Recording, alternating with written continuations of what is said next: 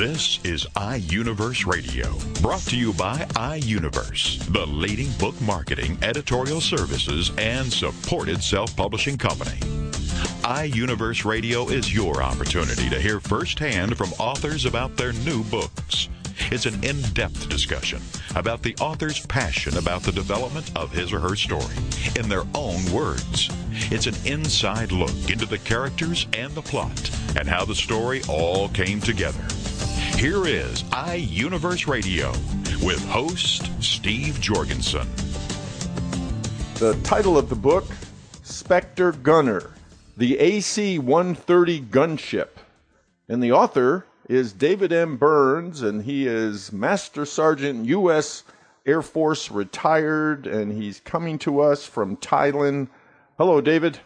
Hi, good morning. Great to have you with us. Where are you in Thailand? I'm in a small town called Ubon Ratchathani, which is the northeast part of the country. It's right close to the Mekong River, which separates Laos from Thailand. Well, we'll find out later why you've decided to live there. And, of course, your book kind of tells a lot of the reasons why you fell in love with that part of the world. You say that your book is the only book that tells the tale of the AC-130 Spectre gunship. And so we'll find out why that's so important and what happened with you and your comrades and, of course, your desire to just, I guess, make sure that you could do everything possible to rescue your comrades time and time again. What was it like to leave your Air Force base every night, not knowing if you would return? So that was was it a fear? Well, yes, at first it was, because we took off at night, and when we crossed the Mekong River, we were in bad guy country immediately. And once you got across there was no turning back until the mission was completed. So what year? Every night. What year was this? I started in 1969, and I finished up in 1975. 1975. So before we get into more details about your book and your experiences during the war in Vietnam and other places in that part of the country, or the world, I mean, tell us a little bit about your background. You seem to have a desire to get into the military even before you were legally of age. Yeah, well, I was dirt poor growing up in Kansas City, Missouri, on the East Bottoms, and the Korean War had just started. The Korean War started in 1950, and in August 1951, when I turned 15 years old, I decided that I wanted to go into the military and go to Korea. But the problem there was the birth certificate, so I kind of forged it a little bit. Okay. And I went in. I tried to get into the Marine Corps, but the gunnery sergeant there took one look at me and said, "Go home and grow up." So then I went into the Navy recruiter, and I presented my brand new birth certificate, and lo and behold, he accepted it. So he accepted me on the 20th of August, and I left Kansas City on the 31st of August, 1951. For San Diego, California, for Navy boot camp. And you were, with the Navy, you got involved with aviation? Yes. Right out of boot camp, I became an aviation weapons technician, aviation ordnanceman. And the first command that they put me on was the USS Princeton. It was an aircraft carrier. And 2 months later, I found myself in Korea. And so from that, though, you just fell in love with flying. Yes, I did. As a young 15-year-old, everything about that fascinated me. The carrier, the jets, the landings, the takeoffs, the weapons, everything. So how'd you end up in the Air Force? My last duty station in the Navy was from 1964 to 1967 as a recruit company commander in San Diego. I was a first-class petty officer at the time, and I was training young men to become sailors. I wanted to go to Vietnam, but the Navy didn't see it that way. They wanted to put me back on an aircraft carrier. So I went looking around for a home, and the Air Force really needed weapons people at the time. So they accepted me, and I got out of the Navy on 9th of March, 67, and I re-enlisted in the Air Force in 13 March in 67. And in July of 67, I found myself in Samarang, Vietnam. As an aerial gunner, now tell us about what that means on one of these big C-130s. Well, when I first got on the gunship, we had 4 20-millimeter cannon and 4 miniguns. My job was to maintain those guns, to aim them, and in the event of a malfunction, to fire them for the pilot. But the pilot was a primary gunner. We made sure that the guns were loaded and they were operational. So, and you said you wanted to go to Vietnam. You wanted to get involved in the war. Why was that? Well, at the time I believed in it. I believed that we were doing the right thing. I kind of grew up in Asia because when I was in the Navy, I spent all my time in the Pacific, and I just wanted to get into the action, so to speak, and find out exactly what was going on. And I found out. You found out exactly. Your squadron destroyed more than 15,000 trucks loaded with war munitions destined for South Vietnam and Cambodia, and of course, was constant heavy aircraft, anti-aircraft, and missile fire. Tell us about some of those, I'm sure, hair-raising experiences. They were hair-raising. As soon as we crossed what we call the fence, which is the Mekong River, 25 minutes later we were flying up and down the Ho Chi Minh Trail. And the Ho Chi Minh Trail went everywhere from North Vietnam all the way down into Cambodia. And our job was to interdict enemy truck traffic and stop it. Well, their job was to shoot us down. So every intersection and everything, they had guns. They had 23 millimeter, 37 millimeter, and 57 millimeter anti-aircraft guns. And we had to be there. We wasn't going to run off, so it just became a shooting match every night. They would fire at us to try to keep us from hitting the trucks, destroying the trucks, and we would fire back at both them and the trucks. And there wasn't a night went by that one aircraft at least didn't get some kind of battle damage.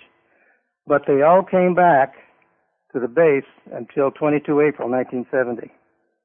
And what happened? Every night it was just continuous firing, sweating.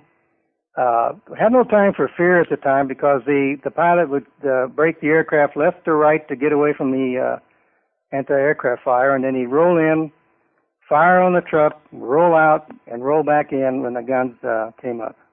And these C-130s, for people who are not aware, this is a huge aircraft. Yes, it is. Four-engine aircraft. We started with 11-man crew, and we carried a couple of specialists. We get up to a 14-man crew, and each man was dependent upon each other for their very survival. If we ever got shot down over there, the chances of being rescued were almost impossible, almost nil. The Laotians would execute the flyers if they caught them, and the North Vietnamese would use the flyers for on chips later on down the road. But we had very, very, very few survivors when the aircraft got shot down. Our first aircraft that was shot down on 22 April, out of 11 men, we only had one make it, and he made it by accident. He was driven forward by the fire, and he bailed out the scanner's window on the right side and landed in the jungle. And the air rescue people at Udon, Thailand, picked him up and brought him back. Now, you say that 52 men were killed in 6 aircraft, with the 6 aircraft being shot down? Yes. That was in a period from 1969 to 1972 was the last time we lost an aircraft. Did you ever go down in one of your C-130s? No, I was almost. I came very, very close on 19 June 1972, but no, I always seemed to make it back. My aircraft commander would bring it back, even though it had many holes in it, and we'd land successfully. And during those missions, even though the plane made it back, did you have casualties aboard? Yes, I did. In fact, on my last mission, 1972 in June, I was one of the casualties. 3 gunners were injured. One of them had bad knees. He fractured both his kneecaps. The other one hurt his back, and I broke my right wrist and my ribs launching a countermeasure device against a missile. And the missile was coming right at us. It was going to hit us. And I launched this missile, and at the last minute, I launched the flare. The last minute, the missile hit the flare and knocked us around the aircraft, and we came home, back to U-Bahn. So heat-seeking kind of missile and went toward the flare. Yes, it was a SAM-7. Now, tell us about, you've been credited with saving the lives of 14 crew members. Tell us about that. Okay, well, that was the same mission. When we went across the fence, the flare launcher, which is the primary ECM device, countermeasures, was inoperative. And the night before, we had lost a gunship in the same area to a heat-seeking missile. And only 2 men bailed out of that by accident. The rest of the people went in. And all those men were returnees. They were veterans. And the missile hit the right wing, blew the wing off, and the gunners didn't have parachutes on, so we know what happened there. And it just broke apart in 3 different pieces. So the next night, we went up for a combination armed reconnaissance and survivor beeper check to see if there's possibly anybody on the ground. About 45 minutes into the mission, the same thing happened to us. There was a heat-seeking missile launched. The engineer picked up the launch, immediately notified the aircraft commander that we were under attack by a missile. He put that gunship into a 95-degree negative 2G right bank, and he told me to get the flare out in order to get the missile off our engine. As I launched the flare, I broke my wrist and my ribs, but I did get the flare out. And the missile hit the flare 15 feet behind the aircraft. And when it did, of course, it lit up the rear of the aircraft. We could see everybody. And I thought we were still out of control, but it hit the flare. And that's when, by me launching that flare, that's when I saved the lives of my crew. Now, you got out of the Air Force when? Your first time you got out?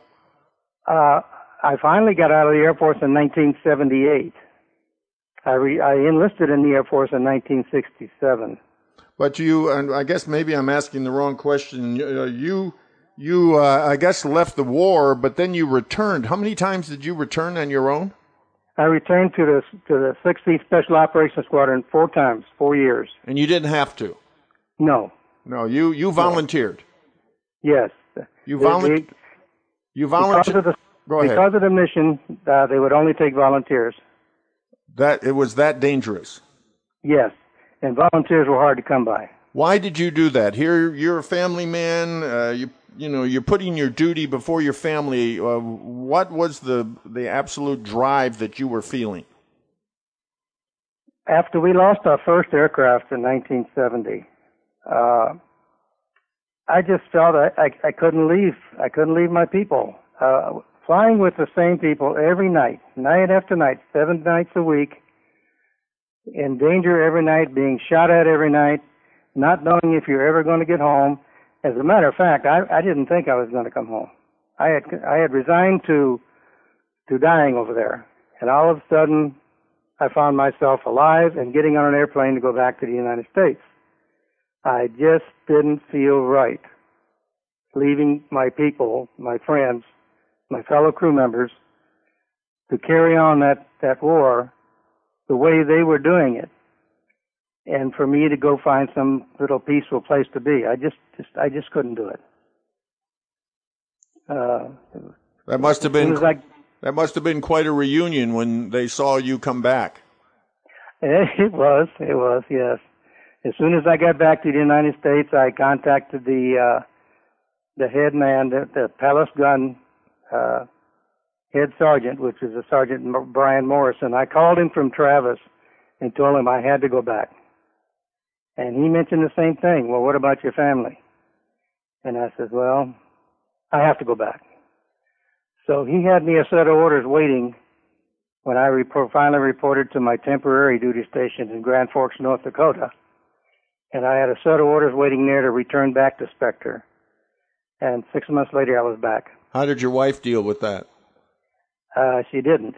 She didn't like it at all. As most women, I guess, she just couldn't understand my reasoning. And I don't think I fully explained my reasoning. I just said it's something I have to do, and that's never a good excuse for a wife, but right. Best I could come up with. Yeah, well, and now you live in Thailand. That is your home. You literally fought for that area of the world. You watched others die. You almost died yourself. So that is home. Yes, this is my home. I go back to the United States every year or two to attend the squadron's reunion in Fort Walton Beach, Florida, and to see my daughter. But other than that, this is my home. This is where I'll finally check out. Master Sergeant, U.S. Air Force retired David M. Burns. We've been listening to his incredible story. He tells it all in his book, Spectre Gunner, the AC-130 Gunship. David, tell us how to get your book. Amazon.com has it on sale, and iUniverse has it on sale. It's available in the hardcover and softcover and in Kindle ebook format. Ah, great. I have a Kindle. We'll have to get it. I'm always looking for a great military book. So thank you, David, for being with us. And thank you so much for telling your story. That's so needed today to hear people who are committed to, only thing I can say is God and country. It may sound corny, but duty, honor, and country still means something. Thank you, David. Okay, thank you.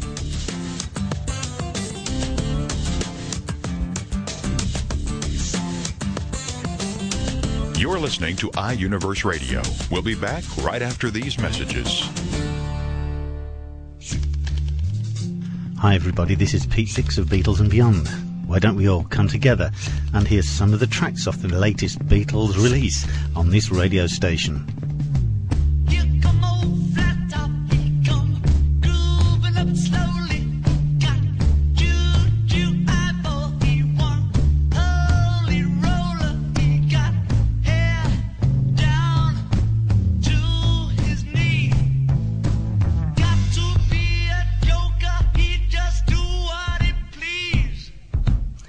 Yes, why don't you look up the schedules on this radio station and join me and Beatles listeners everywhere to hear these latest releases from the Beatles on Beatles and Beyond with Pete Dix.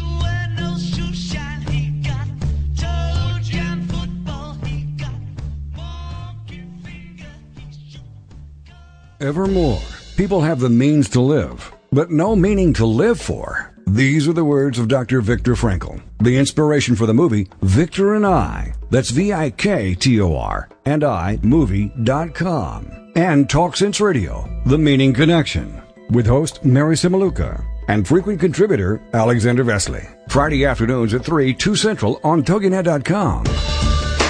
More and more people today are discarding their quest for money, possessions, and things, and are instead beginning a serious quest to find meaning in life. Until now, these discussions were historically in the hands of priests, ministers, and scribes, then to philosophers, psychiatrists, and psychologists. Now, these deep discussions are where they should be, in the hands of individuals, on the air with you. Talk Sense Radio, The Meaning Connection, with your host, Mary Simaluka, and frequent contributor, Alexander Vesley. Friday afternoons at 3, 2 Central on TogiNet.com. Welcome back to iUniverse Radio with host Steve Jorgensen. The title of the book, Surviving Curtis Hall, The Lure of Blood. And the author is L.A. Matthies. And Linda joins us now on iUniverse Radio. Hello, Linda. Hi, Steve. How are you? Great to have you with us. This is quite a page-turner, especially for teenagers. We have all kinds of course, relationships, and we have vampires. Yes, you do. In those tunnels, those mysterious tunnels underneath the school. Yep, it's a lot of fun down there. That's the way they get around from the campus. It's attached to the tunnels on the mines, which are right adjacent to the school and the campus. So there's a lot of area down there to cover.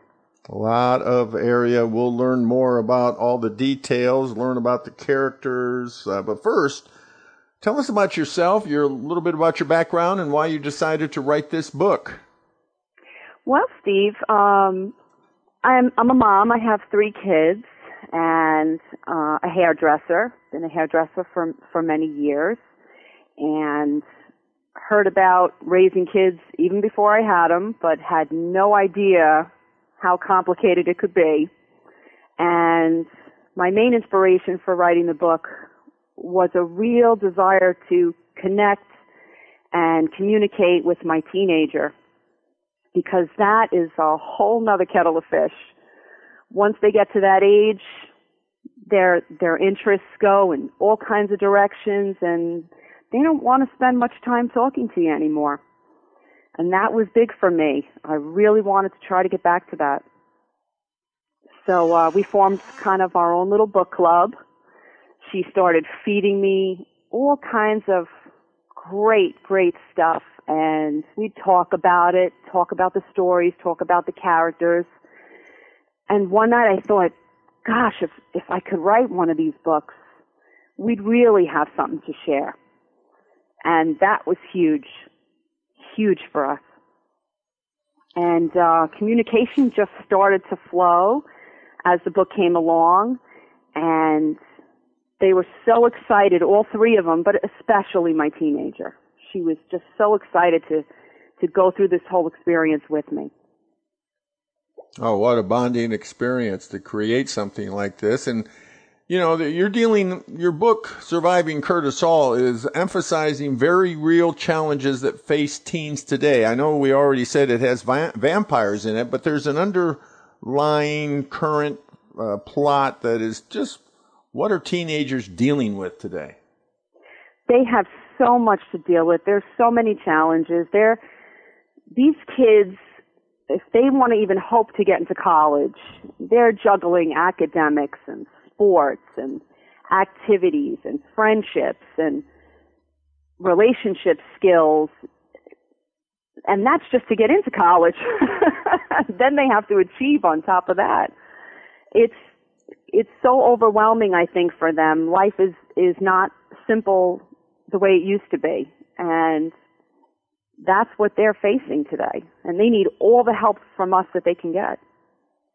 Well, and as you pointed out, these characters really reflecting real life in general amongst teenagers. With all of that, these, the juggling of new love, and the maintaining of lifelong friendships, that is just happening so fast with them. It's hard for them to keep up, I guess, with all their emotions.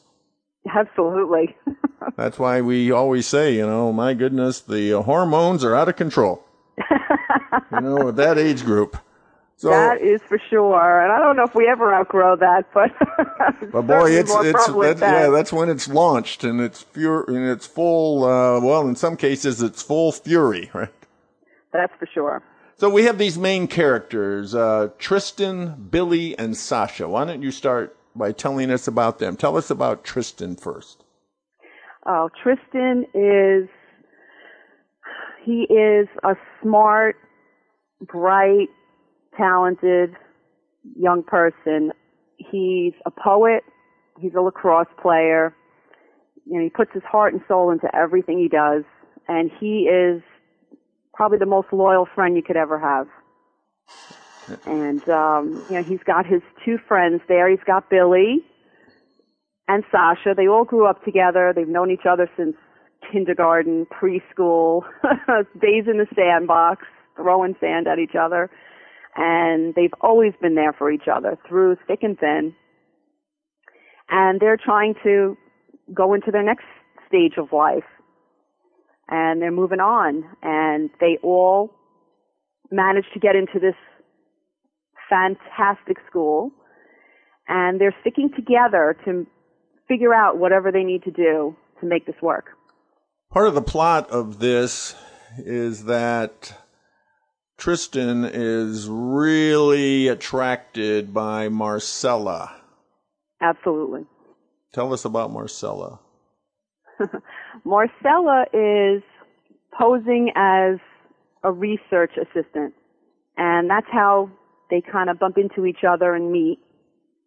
And she's got a lot of secrets and a lot of backstory going on, which is fun and adds something to it because she's not human. So they don't know this. He doesn't know. And he just thinks she's fabulous, which she is. And she exudes all those things that attract him, confidence and intelligence and all those things that he finds amazing in a counterpart. And as the story unfolds, we find out that she's a vampire, and a lot of fun and a lot of mystery ensues. A lot of fun, a lot of mystery, a lot of intrigue. Absolutely. Yes, because kind of events spiral out of control when one of the students gets lost in the tunnels beneath the school's campus. Yes, he does. What ends up happening is Bryce, who happens to be an art student, he's not with the jocks of the school. He's an art student, and he goes missing. And his best friend kind of accuses Tristan and his friends of foul play. So Tristan then feels he has to rise to the occasion and prove that this is not what's going on. And he gets Marcella involved, and they're going to organize a search party, and they're going to find Bryce in those tunnels. And that's where things get really interesting. Friendship is a very important part of the book, a really important theme. Yes. It is just something that I think we all need that in life. That's what builds us up. That's what can give us the strength to face all the challenges that we have, make the better choices that we need to make, especially young people. They have untold choices ahead of them, and they really need strength to draw from in order to make those better choices. And a strong, strong base in friendship is only going to add to that and help with that and enhance their lives. And that's where you realize how important those friendships really are. And of course, another underlying theme, very important, just the use of our talents and skills, because, you know, we need to learn to use them to the fullest. These teenagers are understanding who they are. Absolutely, absolutely. And it's picking and choosing, and you're going to try so many different things as a young person. You're going to try all the different things available to you, whether it is reading or sports or music or art, all these different outlets. And you need to channel your creativity in all these different ways. That's going to enhance your life, but it also makes you the person that you are. It also gives you some kind of focus. And those are very difficult things as a young person. You're trying to really tune those gifts. We all have natural gifts. We have to kind of tune them and focus them. And that leads to, what are we going to do in life? Who are we going to become? What kind of career are we going to choose? You want to be happy. And in order to be happy, you really have to focus towards something that you love. Dream big. Absolutely. The bigger, the better. Yeah, follow those dreams. Exactly. So you also say, and this is going to be, you're going to have to, obviously, without giving everything away, but can you make a comment on this interesting twist in your book which explains why the school attracts vampires? That's something that everybody should know, because you may want to take a close look at the school your kids go to. You might want to. That is true. I don't want to give too much away, but I will tell you that it has to do with the minds And that is why that piece of property adjacent to the mines was so important that the school be built there so that there was ready access to the mines. And there's something about an elixir that's very important. Definitely. So anyway, it's one of those page turners, especially for teenagers, and a great way for parents and teens to read maybe this together and talk about it, because it has all these great real life themes that we all, as parents, want for our children, and deep within all our children, teenagers, they want them as well. So fantastic job, Linda. Thank you so much, Steve. Tell us how to get your book, Surviving Curtis Hall, The Lure of Blood. Well, the book is available on Amazon. It's available on Barnes & Noble. I know most people love the fact that they can click a button and get anything at their fingertips, and it's certainly available in all those ways. Hardcover, softcover, ebook. You could even go to your bookstore and order it. Some people still love to do that. I know I'm one of them. Definitely. Absolutely. Linda Matthies, thank you so much for being with us on iUniverse Radio. It has been my great pleasure, Steve. Thank you. You're listening to iUniverse Radio. We'll be back right after these messages. Show me the money! Okay, we will. We're going to teach you how to tell your money where to go. It's Intelligent Investing with Pam Otten on TogiNet. Learn how to be a savvy investor from someone who has your best interest at heart. Pam Otten is a financial advisor who loves to help successful business owners and entrepreneurs understand the mysteries of the investment world, and she's not afraid to share that knowledge. Pam is an unashamed Christian and qualified kingdom advisor, which means she's trained and committed to integrating biblical principles into her financial advice. Pam believes investing isn't rocket science. This is the financial advisor who's in your corner and truly understands and cares about you and helping you achieve your goals. Securities and advisory services are offered through LPL Financial, member FINRA SIPC. It's Intelligent Investing with Pam Otten on TogiNet. Connect with Juliana and connect with what lies beneath. Friday afternoons at 4, 3 Central on TogiNet.com. Juliana is a marriage, family, and child therapist who wants people to connect. Connect with what lies beneath, those truths and answers. And through her counseling practice, she has helped others find their personal power and fulfill their dreams. And she wants to do the same for you. Here on Connect with Juliana. Through intimate discussions, intriguing subject matters, and the expertise of her guests. For more on the show and Juliana, check out her webpage, connectwithjulianainmedia.com. Juliana will cover it all. Nothing is off limits. She wants to know what matters to you. Make the connection. Tune into TogiNet to connect with Juliana to find out the facts that could be hidden beneath the surface. Connect with Juliana on TogiNet to make a quality connection in your life. Friday afternoons at 4, 3 Central on TogiNet.com.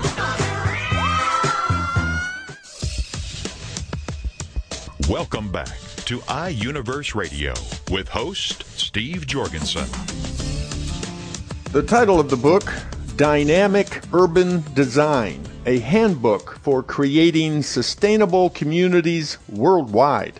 And the author is Michael von Hausen, and Michael joins us now on iUniverse Radio. Hello, Michael. Hi, good afternoon. Pleasure to be here. Well, it's great to have you here. Urban design is long overdue. I don't know if you can ever stay ahead of it with the way the population is increasing. But let's talk about, let me just read a couple of things you've written about your book. You say, my book presents a dynamic urban design model by which cities and communities can be planned, designed, and built that is more environmentally sensitive, socially responsible, and economically efficient. Well, we could just spend all our time just talking about that sentence. That kind of sums it up very, very well. It's community-based, comprehensive, and dynamic, built for change. Well, before we get into some of the details, Michael, tell us about your background. You've been at this quite a long time, many decades, and why you decided to write this book. Excellent question. I have been practicing now for over 30 years. I've taught in the United States at university and in Canada. I graduated from Harvard University about 30 years ago with a master's in urban design, but also with a specialty in real estate development. And over the years, I found that in working in both the private and public practice, I worked for the City of Vancouver, as you know, is renowned for its quality of design. I worked with them for 10 years. And I found that what's failing in many cases is a community-based process that is really based on a sense of place and that incorporates not only the physical but the social and then the economic prosperity component, all hugely important. So in that discovery, I said, well, this has to be documented. And I thought, and my approach is always applied theory. So in this book, I have 15 first-hand case studies from around the world that provide not only professionals, students, but also community advocates and politicians the tools for doing it right. In other words, creating a community-based approach that ends up in ground-based, that is, community-based support and a great urban design plan that combines that green and sustainable component with the aspect of economic resilience. And I think that's the key to really developing future cities. And as you know, as we approach 7 billion population around the world, we have to design our cities in such a way that they're not only resilient, but they evolve over time to become, again, a great attractor factor for people who live there. You've received quite a few great reviews. I'm just reading one. Finally, in one book, a complete guide to the theory, practice, and potential of urban design by one of Canada's preeminent urban designers. So that's a feather in your, obviously, your urban design hat. Let's get right down to basics, Michael. What is dynamic urban design? Well, it's interesting. Urban design in itself is simply the process by which cities and communities are planned, designed, and built. What this adds to that basic urban design aspect is the dynamism. That is, the aspect of time. How do we actually design cities that are not static, that are not evolving to become more prosperous, more healthy? And that's something I think we've been remiss about. In other words, we continue to design buildings, but we're remiss in terms of designing dynamic cities that can actually bring nature into them, be incredible engines, evolving engines of economic prosperity, and then that all integrated with socially responsible land use planning that includes everyone and both in process and in product. Now, your model, you say, will improve world cities, this whole dynamic urban design process, and you talk about using 9 elements as part of this model. Now, tell us a little bit about how this model is divided up and these elements are put into place. Excellent. I think I'll explain it in for people who are listening.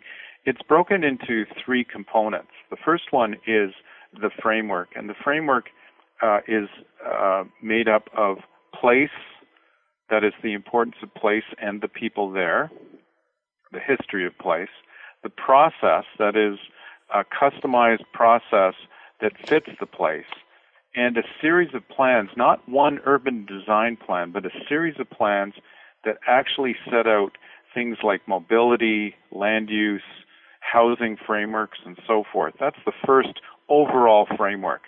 sometimes that is the limit of urban design. The second element are the components, what I call the C components. The first S stands for social, the second E stands for ecological, and the third E stands for economic, which collectively creates that social, physical, and economic prosperity components that normally are represented in the sustainable model. Now then, those two, the first two, that is place, process, and plans, the C components as I outlined, are then measured, and this is very important in what I call the third component, measurement. The measurement component includes elements, that is what makes a successful urban enclave, the principles, that is what should guide the development of urban, that is both downtown, suburban, and rural. Those are three kinds of urbans.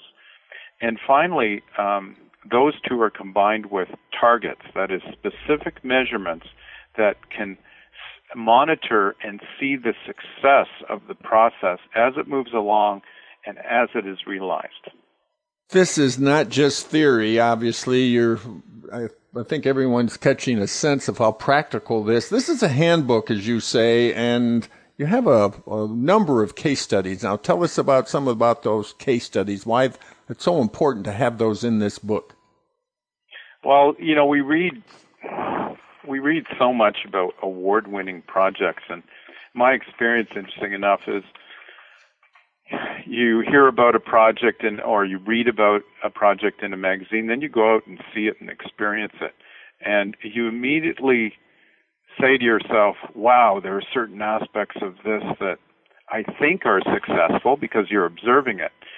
But what I've found is first-hand case studies, in other words, through my practice, starting again how the process evolved to the product, really gives the reader a first-hand profile of not only the success factors that led to its approval and building, but also the lessons learned in terms of possibly oversights, little keys. I have a number of checklists in the book that really inform or provide, as part of the handbook, a list to just check against.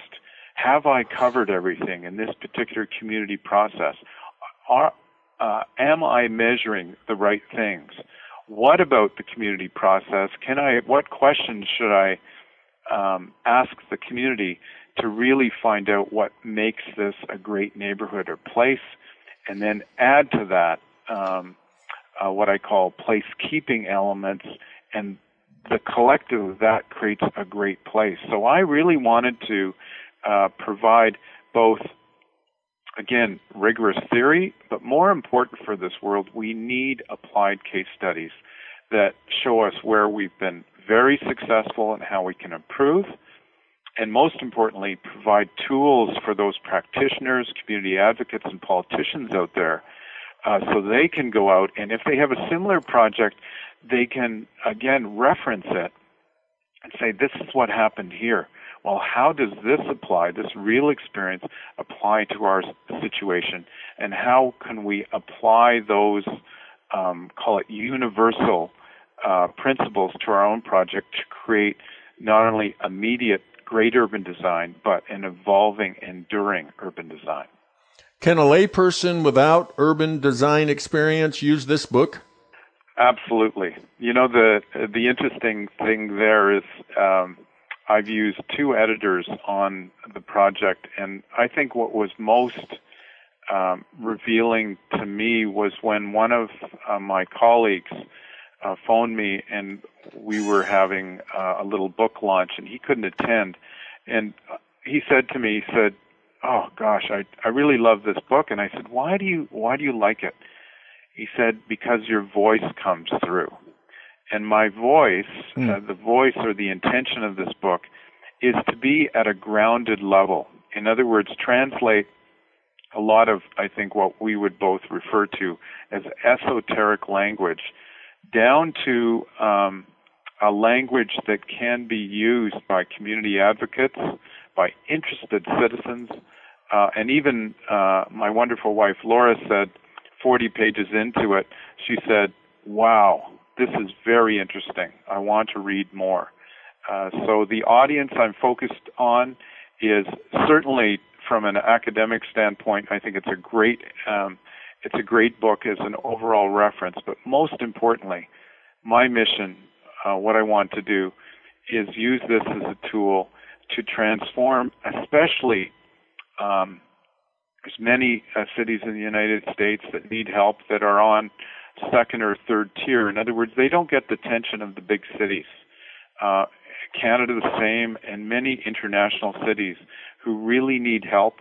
This is a tool for them, whether it be the top, the mayor or the council, down to simply the planner or the community advocate. I want this as a hand reference for those people to inspire them to say, I can help change my community, and this is a tool, these case studies are a tool to help in that transformation. Well, Michael, what makes a great city design? I guess I could summarize them in terms of 4 ingredients to great city design. The first is place, and that's the heart of my book. A great city is beautiful, incorporating nature, timeless architecture, and that grandeur. In other words, a framework for city form, including views, waterfronts, city buildings, public plazas, and grand parks. In other words, it's really got to have a heart and dynamism to it. The second aspect is a city has to be accessible. Great city is an accessible and compact unit with a variety of ways to move through it that are convenient, safe, and what we miss largely in North America is this aspect of affordability. The third element is prosperity. Through my education and so forth, sometimes the economics of a city is regarded, especially from the development standpoint, is not, and the design community is not seen as a great thing. And I believe it's an incredible driver. In other words, a great city is prosperous, enduring in terms of creating meeting places where jobs, employment, and ideas are generated and nurtured. So it's much more than just dollars and cents. It's about the tradition of a gathering place for people to come together to really do and rise to their highest. The final thing of a city is it also has, besides being grand and large in terms of sensational experiences, it also has to have the smallness of neighborhood. That is, a great city blends civic place inspiration with the magical smaller places that create intimacy and home. Is your book only about downtowns?